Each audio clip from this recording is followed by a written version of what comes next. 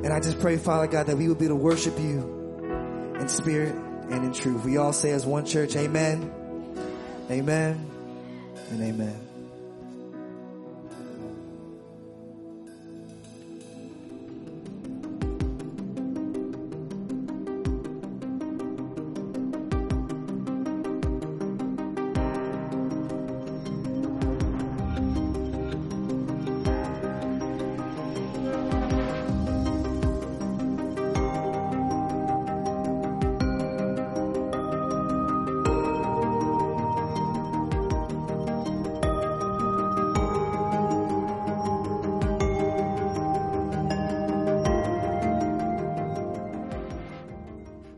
Once again, if you have slipped in between last time and this time, my name is Chris and I'm the lead pastor here, and we're just honored to be sharing this Sunday with you, and more importantly, this message that God has for us. Turn your Bibles to the book of Mark, chapter 2. So if you're not quite familiar with that, go to the New Testament, Mark chapter 4.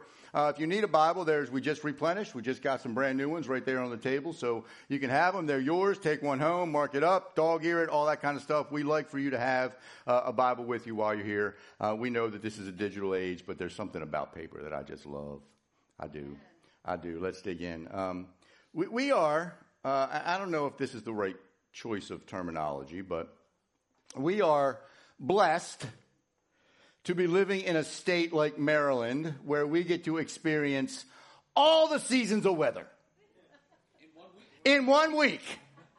We get to experience all the seasons of weather, and I'm kind of grateful for that, right? Because we have toyed with the idea of moving further south. I would never move further north. I've had enough shoveling snow for my life, but every once in a while I don't mind it. That's why I have a big old snowblower. But I kind of enjoy having all the spring and summer and fall summer and fall summer and fall and for that whole 3-week period where everything changes. Like 3 days ago it was 80 degrees and then it was 30 degrees and we got all that kind of stuff. I find weather very, very interesting, and apparently the whole world finds weather interesting because it's like the number one topic of small talk, right? When you're in a group, you run out of things to say. First thing you say is, so, how about that weather, right? How about that weather? What about that storm we had last week? What about that, my dad, my dad was great. Anytime somebody would talk to my dad about the weather, typical Marylander, born and raised, he would say this: well, I get what you're saying about the weather, but we live in Maryland, so if you don't like the weather, wait 5 minutes. All right? Wait 5 minutes and you'll have something different. We love to complain about weather. And all those people who, like, in the middle of summer, dog days of summer when it's like 100 degrees, they're like, I hate the cold, I hate it, I hate the heat, I hate the heat, I hate it, I hate it. And then when it's like the middle of December, they're like, I hate the cold, I hate the cold. I get those people all the time on my feed. I just block them, send them away. So if I don't respond to your stuff, it's probably because you've complained about the weather just one too many times and I have hidden you from my feed. That's true. But I find weather interesting also in this way, is that we remember, maybe I'm the only weird person, but I think everybody does this. We remember big weather events in our life, right? We remember storms. We remember where we were. We remember what we were doing. We remember who we were with. Some of us have traveled around the country a bit, right? Military and all that kind of stuff. And you might even remember some stays in some of those towns by a certain weather event or a certain thing that would have, like 2010, right? 2010, if you were in Maryland, you remember 2010. We had like back to back 16, 18, 20-inch snowfalls. And we had 42 inches, right? So 42 inches of snow. We just can't build a snowman. Me and Emily decided we were going to build a snow elephant. Right? Best snow elephant ever. I remember this. And it's actually pretty cool, isn't it? I mean, look at the detail here. You got the little ears, a little hat, my dog could run underneath of it. Snow elephant. I think Emily named her Ellie. I can't remember. Yes, Ellie. I'm getting the thumbs up back there. Getting the thumbs up. But 1978. Anybody remember that? 1970, see, everybody is right. Everybody is, if you're my age anyway, everybody knows 1978, we got like 24 inches of snow, and that's when they closed schools for like a week because of that. I remember digging all the tunnels. Me and my friends dug the snow forts with the little igloos and all that kind of stuff. It was great. I remember where we were when Hurricane Katrina rolled through. All right? Our kids were young. We were little. We were like, how are we going to survive in this house with 3 children and no electricity? We got through. It was so, I remember that because we walked around the neighborhood. We lived down kind of close to the water in Rivera Beach, and all the houses that were along the water, their yards were just completely underwater. We don't get hurricanes that come around this much. We remember when there's no storms. Anybody remember 3 weeks ago? The forecast was for 6 to 8 inches. We got like this much. It was gone by 12 o'clock noon. That's the kind of snow I like. It looks pretty in the morning. And then it's gone. It's gone. We remember that. These weather memories give us kind of tent poles in our lives. We remember what was going on, kind of a history of our life. Some of them good, some of them bad. And it's not just the physical storms in our life. It's not just the weather-related storms in our life that do that to us. The metaphorical storms in our life do that as well. And sometimes those metaphorical storms in our lives stick with us for a lifetime. Sometimes they just will not leave no matter how much we try. Some of them are good, some of them are bad, but if I ask everybody just to take a minute and think back, I guarantee you everybody in this place would come up with some life storm that you still remember, like it was happening yesterday. Some tragedy that happened in your life that you wouldn't wish on anybody. Some illness, maybe when your parents died. I'll never forget the last image of my father in the hospital. Never forget that. An illness maybe you were diagnosed with or somebody was diagnosed with that just really has no rhyme or reason. We all remember these times because they made us feel some kind of way, right? They made us feel something. They connected the emotion with our kind of memory banks. And maybe that emotion was anxiety. Maybe they make you feel kind of anxious. Maybe they made you feel kind of sad. Some of them just made us confused and we're like, why in the world is this going on? I can't understand it. Some of us were hurt. Maybe it was one of those kind of storms in your life where a good friend or a family member just stabbed you in the back repeatedly. Sometimes we get angry at those things, right? Sometimes we get angry that we have to go through that and we don't understand it. But I think of all the emotions that we might individually feel, there's one emotion that we all feel when we go through these times of storms and uncertainty. And that emotion is fear. When we go through these times in our lives, which we might call storms, and we don't know what's happening, and we don't know the plan for the other side, we're afraid. We're afraid of what's going to happen. We're afraid of the outcome. And so today, I want to look at a really familiar story for most of us. And in this story, we see some really bad weather, which ends in one simple question that can make a huge difference in the way we approach and look at and ride out the storms in our lives. So, Father, in this time today, in this place, as we open up your word and as we understand what it is that you have us learn from what you've preserved for all these years, help us to understand that there is a reason that you are a God who is in control and that you are our hope in all things, in all storms, in all times, in all places, through Jesus Christ. We're so grateful for that promise. And so today, God, open our hearts. Feed us, because we are hungry and desperate to fill the God-shaped hole that lives in each one of us. Leave no doubt that you're here. And again, God, help us to all leave here transformed, different than when we came in. Use me, God, but make this all about you. Make every word that comes out of my mouth from you. And use me however you see fit, God. And we pray all this in the name of your Son, Jesus Christ. And together as a church, we'll say, amen. Mark chapter 4, open up your Bibles. We're going to dig right in. If you're ready, say, I'm ready. I'm ready. All right, you guys sound ready. Mark chapter 4, verse 35 says this: That day when evening came, he, that's Jesus, said to his disciples, let us go over to the other side. Leaving the crowd behind, they took him along just as he was in the boat. And there were also other boats with him. A furious squall came up, and the waves broke over the boat so that it was nearly swamped. Jesus was in the stern, sleeping on a cushion. And the disciples woke him and said to him, "Teacher, don't you care if we drown?" Teacher, don't you care if we drown?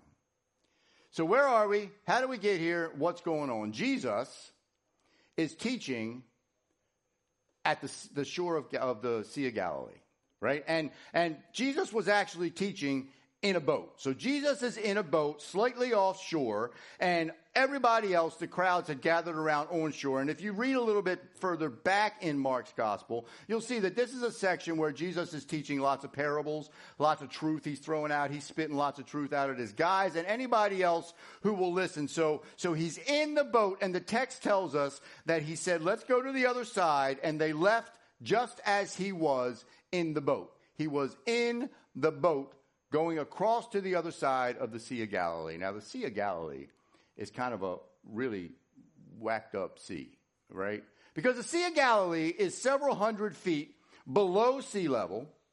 It is surrounded on most sides by very steep hills, and it is not that deep. I think at its deepest, I read, it was maybe 200 feet deep, the Sea of Galilee, which for a large sea is probably, I think, 8 miles one way and 5 miles the other way. So that's a pretty big body of water, only about 200 feet deep. Now, because of the way it was situated, way down in this kind of bowl, surrounded by hills, the winds would come in from the west and do some amazingly horrible things to the water. It's kind of like, you ever seen those, remember those things they used to have in the shopping malls? They looked like a big funnel, and they would go down like this, and they had this little hole in them, and you would take a penny, and you would put it in there, and then the penny would go real slow, and as it started going down, it would get faster and faster, faster, until your 3-year-old says, "Where did the penny go?" And it drops in there, right? And then somebody collects all the money, gives it to charity, we hope, and doesn't spend it on hamburgers or something like that. I don't know. But this is kind of what happened with the wind on the Sea of Galilee. When the wind would come down from the west and kind of get caught in this scoop, this bowl, it would start circulating. And it would start circulating and circulating and circulating. And because the sea was so shallow, it would just put the sea in a torrent of wave and crashing. And we don't know. I mean, the story doesn't tell us that there was rain. It just says there was a squall. Lots of wind, lots of waves. It tells us that as they were cruising along the Sea of Galilee, a furious squall came up. So much so that it was almost sinking the boat, is what the text tells us. You ever been in a storm like that? I mean a physical storm. I don't mean a metaphorical storm. A physical storm. One of those storms where it's raining so hard that you got to pull over on the side of Route 100 because your windshield wipers can't go fast enough anymore. Yeah, we just got back from the ocean. It was beautiful. But it was raining Saturday when we left. And when we went to leave, this is the funniest thing. I kind of find it funny, but it's very true. The hotel is between where we were coming out of the hotel and the ocean. It's raining. So there's a covered portion, and we were parked outside of the covered portion. And so I said, "Susie, you stand here. I don't want you to get wet. I don't want the luggage to get wet. I will pull around." So we were parked right at the edge of the building. And I'm walking out there, and it's a little wet, and I'm like, "Oh, this is no big deal." As soon as I walked around the side of the building and stepped up on the curb, the gust of wind from the ocean storm hit me. It literally knocked me off the curb, and I'm like, getting back up to my car. You ever been in a storm like that? I mean, it's bad enough on dry land. But imagine being in a small fishing boat. This wasn't like a luxury liner. This was not like Princess of the Seas. Captain Steubing was not driving this boat. This was a small fishing boat, a little wooden fishing boat that probably could fit 10 to 12 guys or ladies and had a couple small sails, and that's what they were in. Now, interestingly enough, the guys in the boat with Jesus were fishermen. So they had some experience navigating through storms. I have to imagine that as they're out there casting their nets, some storms had come up that they had to navigate and move out of. But this storm was too much even for them to handle. And we know that because they wake Jesus up in a panic. They wake Jesus up in a panic. Don't you care? They thought they were going to drown. They literally thought the boat was filling up with water. This is the end. We're going down right here in the Sea of Galilee. And I want to know, have you ever gone through a storm that was just too much for you to handle? I'm talking metaphorical storms now. One of those things that you just not sure how you're going to make it to the next minute. One of those storms in your life that there is no light at the end of the tunnel. In fact, you don't even know how long the tunnel's going to go.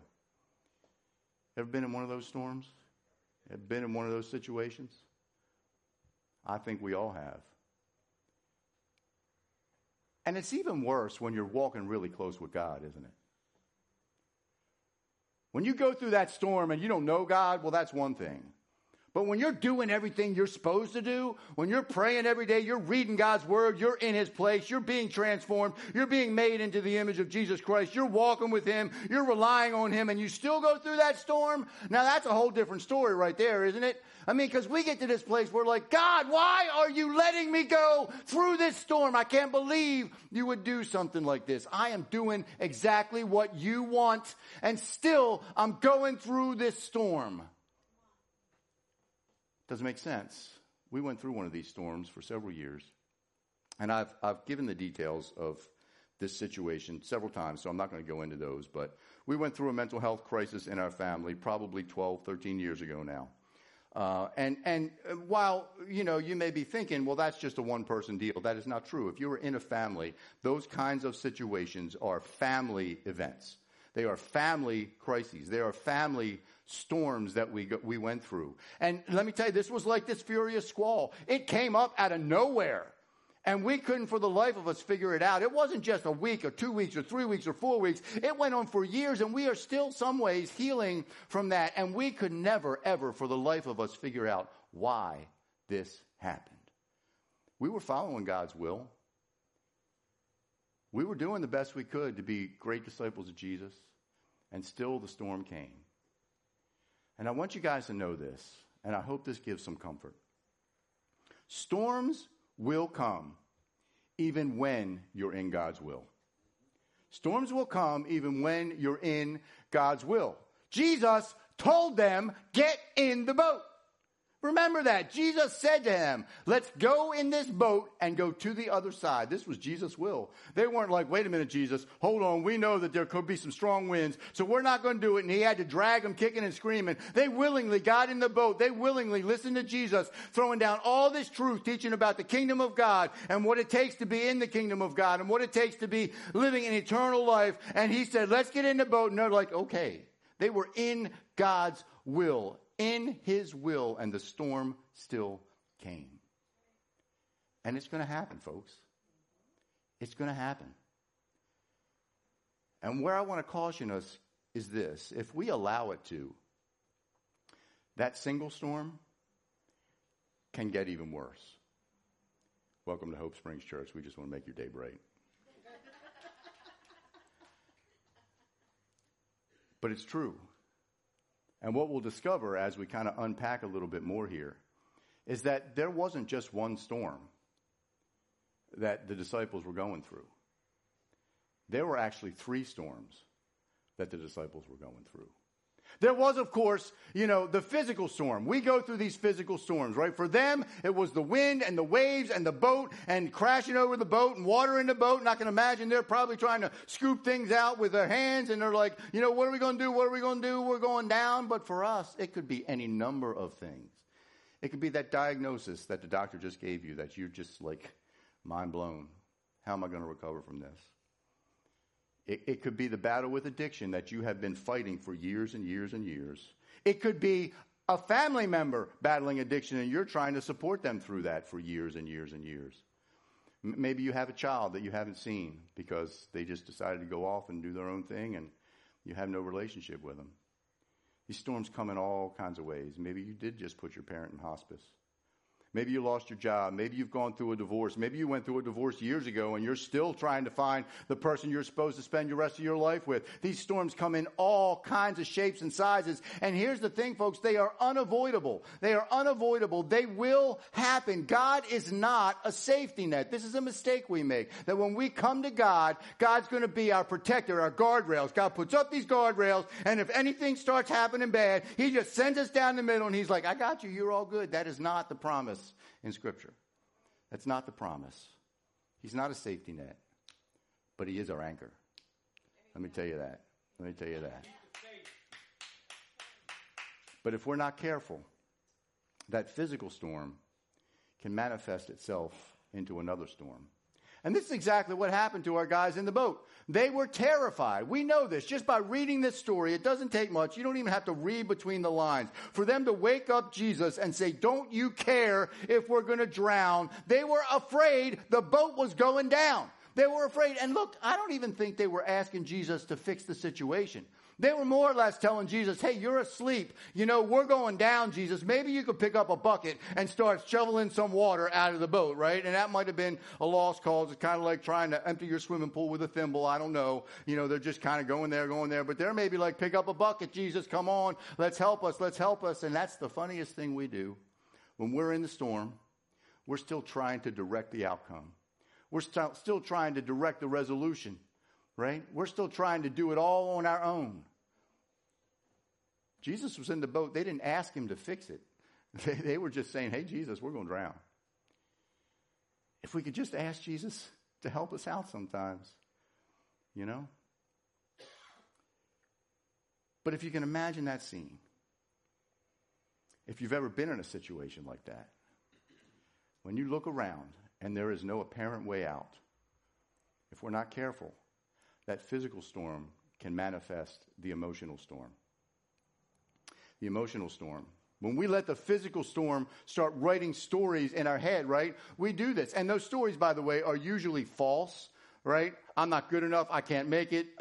Everything's going. When I realized for the very first time in my life that I was poor, I mean, you know, I wasn't just poor, I was po. When I realized that, I was a single dad raising 2 kids. I'm sitting at my kitchen table trying to pay bills. And those bills in front of me were a 2-month-old turnoff notice from Baltimore Gas and Electric. You know the pink ones? Mm-hmm. A 3-month past due notice on my mortgage that said, we are preparing to take your house to auction. Lots of overdue credit cards that I had run up to the max because I didn't have the money to pay them. And an empty refrigerator. And all those stories started writing themselves in my head. I'm going to lose my house. I'm going to lose my kids. I can't take care of them. What are we going to do? I'm out on the street. I'm going to be a bum. I'm going to be, without a home. Or how are my kids going to get to school? All of these stories. This is what the enemy does, folks. The enemy, when we go through these storms, that's the perfect attack ground for the enemy. And he wants to come at you right when you're the weakest and start saying things like, God's not going to help you. God's not here for you. You're on your own and you're never going to get out. And guess what? This storm is going to be so bad, you might not make it through to the end. Ever been there? We all have. In fact, I think that's kind of the normal place we go to, isn't it? If we're not careful, when we get in that physical storm, we allow those lies to circulate around our head, and that causes the emotional storm, and that is hard. And once we get to that emotional storm, that can lead us to the third storm, and that's the spiritual storm. Look, they had seen Jesus do some pretty amazing things. They just spent, we don't know exactly how long the text takes in time frame, but they had just spent, a long time listening to Jesus throw down some really awesome truth. They had been with Jesus. They had watched him heal sick people. They had watched him cast out demons into pigs. They had watched him raise people from the dead. They knew who he was. And still, that spiritual storm, that emotional storm, caused them to be in this place where they're like, teacher, Jesus, don't you care? I want to know, anybody ever asked that question? Anybody ever asked that question? In the middle of your storm, Jesus, I thought you loved me. This was a crisis of faith, and that's where we can get, right? It is the spiritual storm, and maybe you've been there, and maybe you are there right now, where you have allowed that physical storm to manifest the emotional storm, and you've allowed that emotional storm to manifest the spiritual storm. We do it. We do the same thing. Don't you care, God? Where are you? I can't tell you the number of times I have asked where God is in the middle of my storm. Why are you giving me no help? Why can't I hear you? I've been praying. I've been reading your word. I was told that the answer to every one of life's issues is right here, and I've been reading it, and still I got nothing. But take heart, because then Jesus does exactly what Jesus does. He is Jesus. He is God. And he does it in a way that they really probably never saw coming. In verse 39, it says, Jesus got up, rebuked the wind, and said to the waves, "Quiet, be still." And then the wind died down, and it was completely calm. It says he rebuked the wind. This is the same word we read when Jesus does things like cast out demons from people. It is something not good for us. It is something that shouldn't be in our lives. It is something that challenges us. And he says, no, get away, get out of here, go away. This is what Jesus does. They had seen miracles. They had seen Jesus take blind people and make them see, take deaf people and make them hear, take lame people and make them walk. They had seen Jesus cure leprosy just by touching someone. They had seen Jesus throw down the most amazing, God-honoring truth you could ever imagine. And now they see him, the Son of God, control the wind and the waves. And that had to blow their minds. That had to blow their minds. We know that because we're not going to read this, but they asked the question, who is this person that even the wind and the waves obey him? Their spiritual storm had kind of made them lose sight of who because they've been with Jesus for a while. Had to blow their minds. But listen, Jesus can choose to work any way he wants in your life. He is in control. He is the God who is in control of all things. I've been diabetic since I was 12. That's, if you do the math, 43 years. Go ahead, count it. You know how old I am now. Yeah. Thank you. It'll be 44 years here coming up in a couple of months. But now, I don't talk about this a lot because to me it's not a thing. But if you know anything about type 1 diabetes, you know that it is a complete systemic autoimmune disease that from a very early age, I was made aware that it will affect every organ in your body. Of the list of top killers in the United States, diabetes is number one because it can cause all the other 5, heart disease and lung disease and cardiovascular disease. And, people go blind, people lose their eyesight, people get little infections in their toe and end up losing a leg. It's not a little deal. It's a storm. Let me tell you what, it is a storm. And it's not just a storm, but it's a lifelong storm. It's not a storm that I can ever hope that's going to go away. I prayed to God for a long time. Heal me, please, God. I know you can. I know you can heal me. My mother prayed for me. Other people in the church prayed for me. But you know what? God didn't choose to heal me in the way I wanted. He didn't. What he chose to do was to use me. He chose to use me. He chose to ingrain in my brain this desire to take care of myself, number one. And I want to tell you that while you may not think it's a big deal for a diabetic to have lived 44 years, it is. It is. And for a diabetic to live 44 years without any complications from diabetes is even a bigger deal. Or I could say it like Wilford Brimley, diabetes. Right? Diabetes. It's that old math question. Johnny had 2 Snickers bars and 2 packs of M&Ms and 2 cupcakes. And he ate them all. What did he get? Diabetes. Right. That's not how it works, folks. I want to tell you that's not how it works. God could have healed me. God could have chose to snap his fingers. God could have chose to use any one of those people, but he didn't. He chose to rectify my storm in a different way. And here's the amazing thing about that. Throughout my life, I have more than enough times you can count on two hands People have come into my life who have been newly diagnosed with type 1 diabetes, and I have been able to minister to them. I have been able to show them that they can live a completely normal life, that it doesn't have to be something that defines them. God can do whatever he wants. God can get you through the storm in any way he sees fit. Sometimes he will calm your storm, but sometimes he will use your storm. But no matter what he chooses to do, he is always in your storm with you. He was in the boat with them. He's always in it. He's always in your storm. And then he asks, not one question, but two questions. And I got to tell you that I think these questions are absolutely inseparable. They can't go singularly. They have to go together. He said to his disciples, verse 40, "Why are you so afraid? Do you still have no faith?" Now that seems like a pretty callous question for Jesus to ask the guys who were just in a boat that was sinking. Imagine if he asked you that, right? And you're going through your storm and he's like, well, why are you so afraid? We don't think Jesus would ever ask a question like that.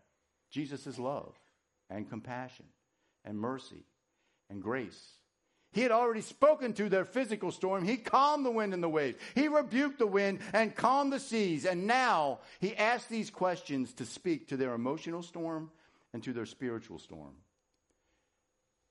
And it only makes sense if we go back to the very beginning. The very beginning, it says, that day when evening came, he said to his disciples, "Let us go over to the other side." Let us go over to the other side. What was Jesus' plan? The other side. Jesus' plan was to get in that boat and land on the other side of the Sea of Galilee. His plan was not, let's go out to the middle and watch the storm capsize the boat. His plan wasn't, I'm going to see how good you guys can swim. We're going to go out there. The boat's going to sink. You all go in different directions. Let's see who gets to the shore first. He didn't say that. He didn't say, we're just going to flip a coin. Maybe we'll make it. Maybe we won't. His plan was, let's get to the other side. Not let's go halfway and panic. Not let's go halfway and drown. Not let's go halfway and die in a boat that's sinking. His plan was let's go to the other side. And his plan will always be accomplished. Jesus' plan will always be accomplished. Whether we see it or not, whether we get blinded by the physical storm or not, whether the emotional storm takes over and the spiritual storm comes in, Jesus' plan will always be accomplished. If he says it, he will get you there. If he's got a plan for your life, he will get you there. If he says go to the other side, guess where you're going to end up? On the other side. He will get you there. If he says take a leap of faith, take that big, scary leap of faith. I don't know what yours is, but I guarantee you somebody in this room is trying to decide, do I take this leap of faith or do I not? If he's leading you to it, he'll get you there. He will. Start a new ministry? Some of you have been responding to my emails saying, hey, that would be a good idea if we did that.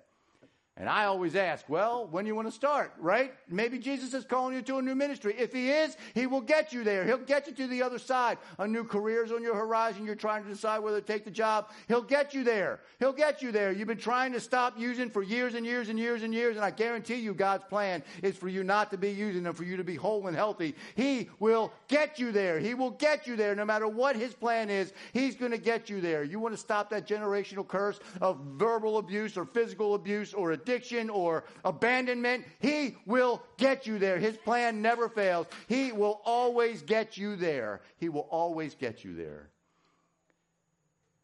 I guarantee it. And these two questions teach us so much about how to ride out the storms in our life. Because we think that the way to conquer fear is with courage. We think the way to conquer fear is by being brave.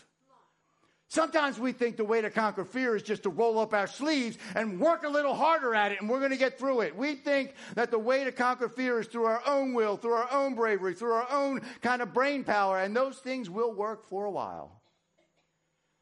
But sooner or later, they're going to stop working. The way to conquer fear is not through bravery. It's not through courage. The only way to conquer fear is through faith. That's the only way to conquer fear. And the question is this. The question Jesus is asking is your faith in the one who commands the wind and the waves? Is that who your faith is in? Have you gone all in on the deep end of who Jesus is and what he can do in your life? Remembering that if he's got a plan for your life, he'll get you there. He says, go to the other side. You're going to go to the other side. Is your faith in that Jesus, the one who commands the wind and the waves? Or are you just in it for the ride, the free ticket to heaven? Because there's more to it than that. There's a deeper relationship than that.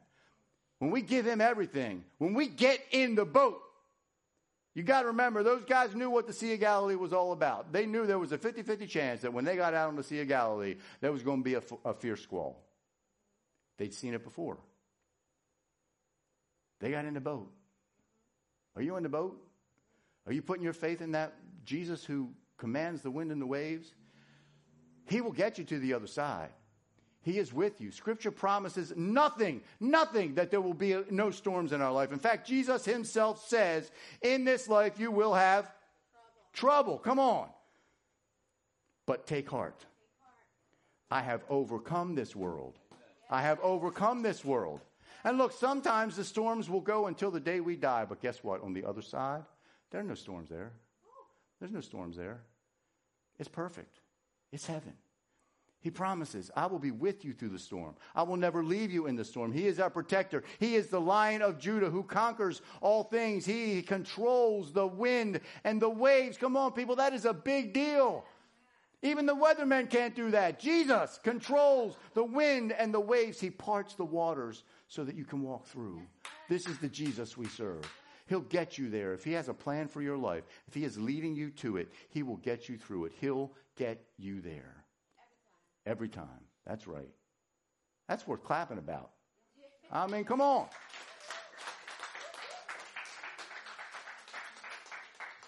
Look, I can't count the number of times I have allowed the physical storms in my life to manifest an emotional storm, which then manifests a spiritual storm. In fact, you all know, I'm not ashamed of this. It's no secret. You know that I spent a long time in my life running away from God. And it was because of this exact situation. When I was young, I started going through these physical storms. My own fault. Too much partying, too much drinking, too much drugs. But that caused all kinds of havoc in my life. And as I was in that, those lies started coming into my head. And I started believing them. You're not good enough. Look where you are. You thought God had a call on your life when you were 12 and 13 years old, but he ain't calling you to that no more. There's no way he can use you. And I walked away. That spiritual storm in my life lasted for years. For years. And I had to realize that it was never him. It wasn't his fault. It was me. I eventually had to realize that God has a good plan for my life. And I want to tell you, he has an amazing plan for your life too. He has an amazing plan for your life. I want to show you a couple pictures we took this weekend. You guys got these? Let me see the first one. So I want you to look at this picture. Obviously, stormy. You can't see far. The waves are crashing. This was actually a mild version of some of the scenes we saw when we were there. And then I want to show you this picture. Calm. You can see forever. The sun is shining. And I want to tell you, these pictures were taken from the same camera, from the same spot, less than 12 hours apart. Less than 12 hours apart. If God can command the wind and the waves to be still and quiet, he can do amazing things in your life if you put your faith and hope and trust in him. He is the God who spoke the universe into existence. He is the God who knelt down and scooped up the mud to form you in his image. He is the God who is high above everything. He loves you. He cares for you. He sees you. And most of all, when we put our hope and faith in Jesus, he is in the boat with us wherever storms come, whatever we're riding through. Jesus is right there in the stern. And just because you think he's sleeping doesn't mean he's silent. Just because you think he doesn't care, just because he's not speaking to you right now, doesn't mean he's not responding to you. He will get you there. Put your faith in him. Put your faith in the one who commands the wind and the waves. He won't let you down. I guarantee it. All the things in this world that we try to conquer the storms, they'll let you down. They'll fail. People, 5-step plans, internet deals, Amazon, they're all going to fail. But Jesus won't. He'll get you there. He'll get you there. And here's another little thing we miss sometimes. You see, that wasn't the only plan on the line that day. When Jesus told his guys to get in the boat and they encountered that storm, that wasn't the only plan that was on the line. That was the immediate plan.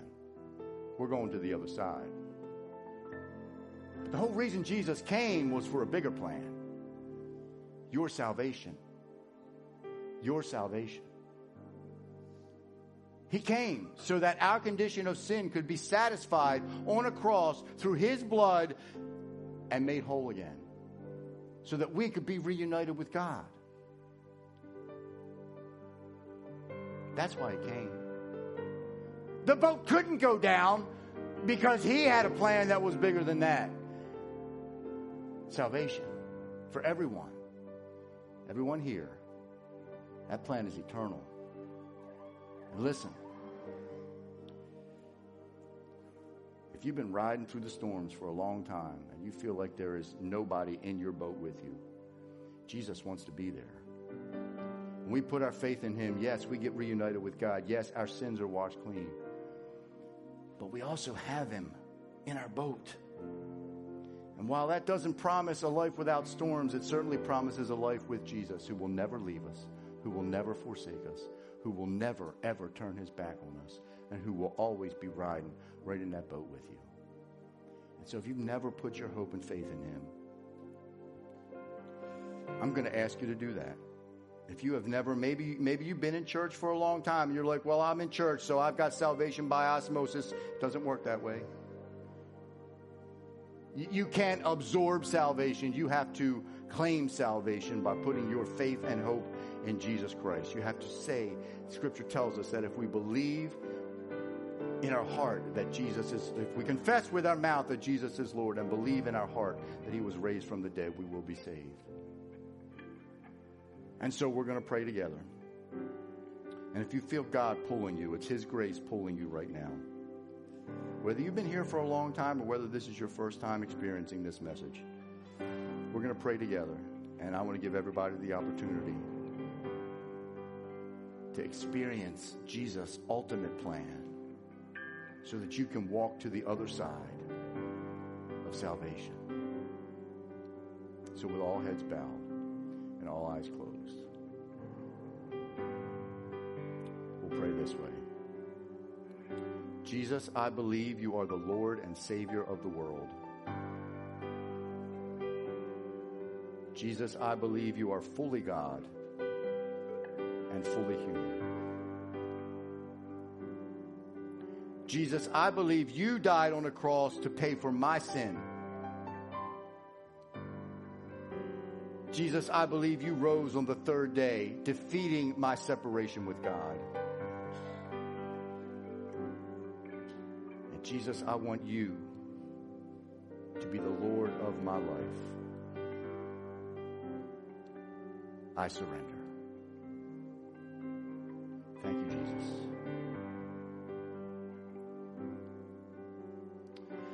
Father God,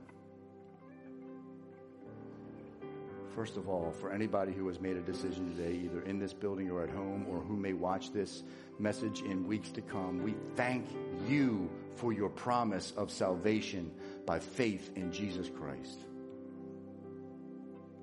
And if just one person has made that decision today, we know you are rejoicing. The angels are rejoicing, and we're rejoicing with you. And we just thank you, God, because it's your grace, not any words I say, but your grace that makes salvation effective in our lives, God. So thank you for that.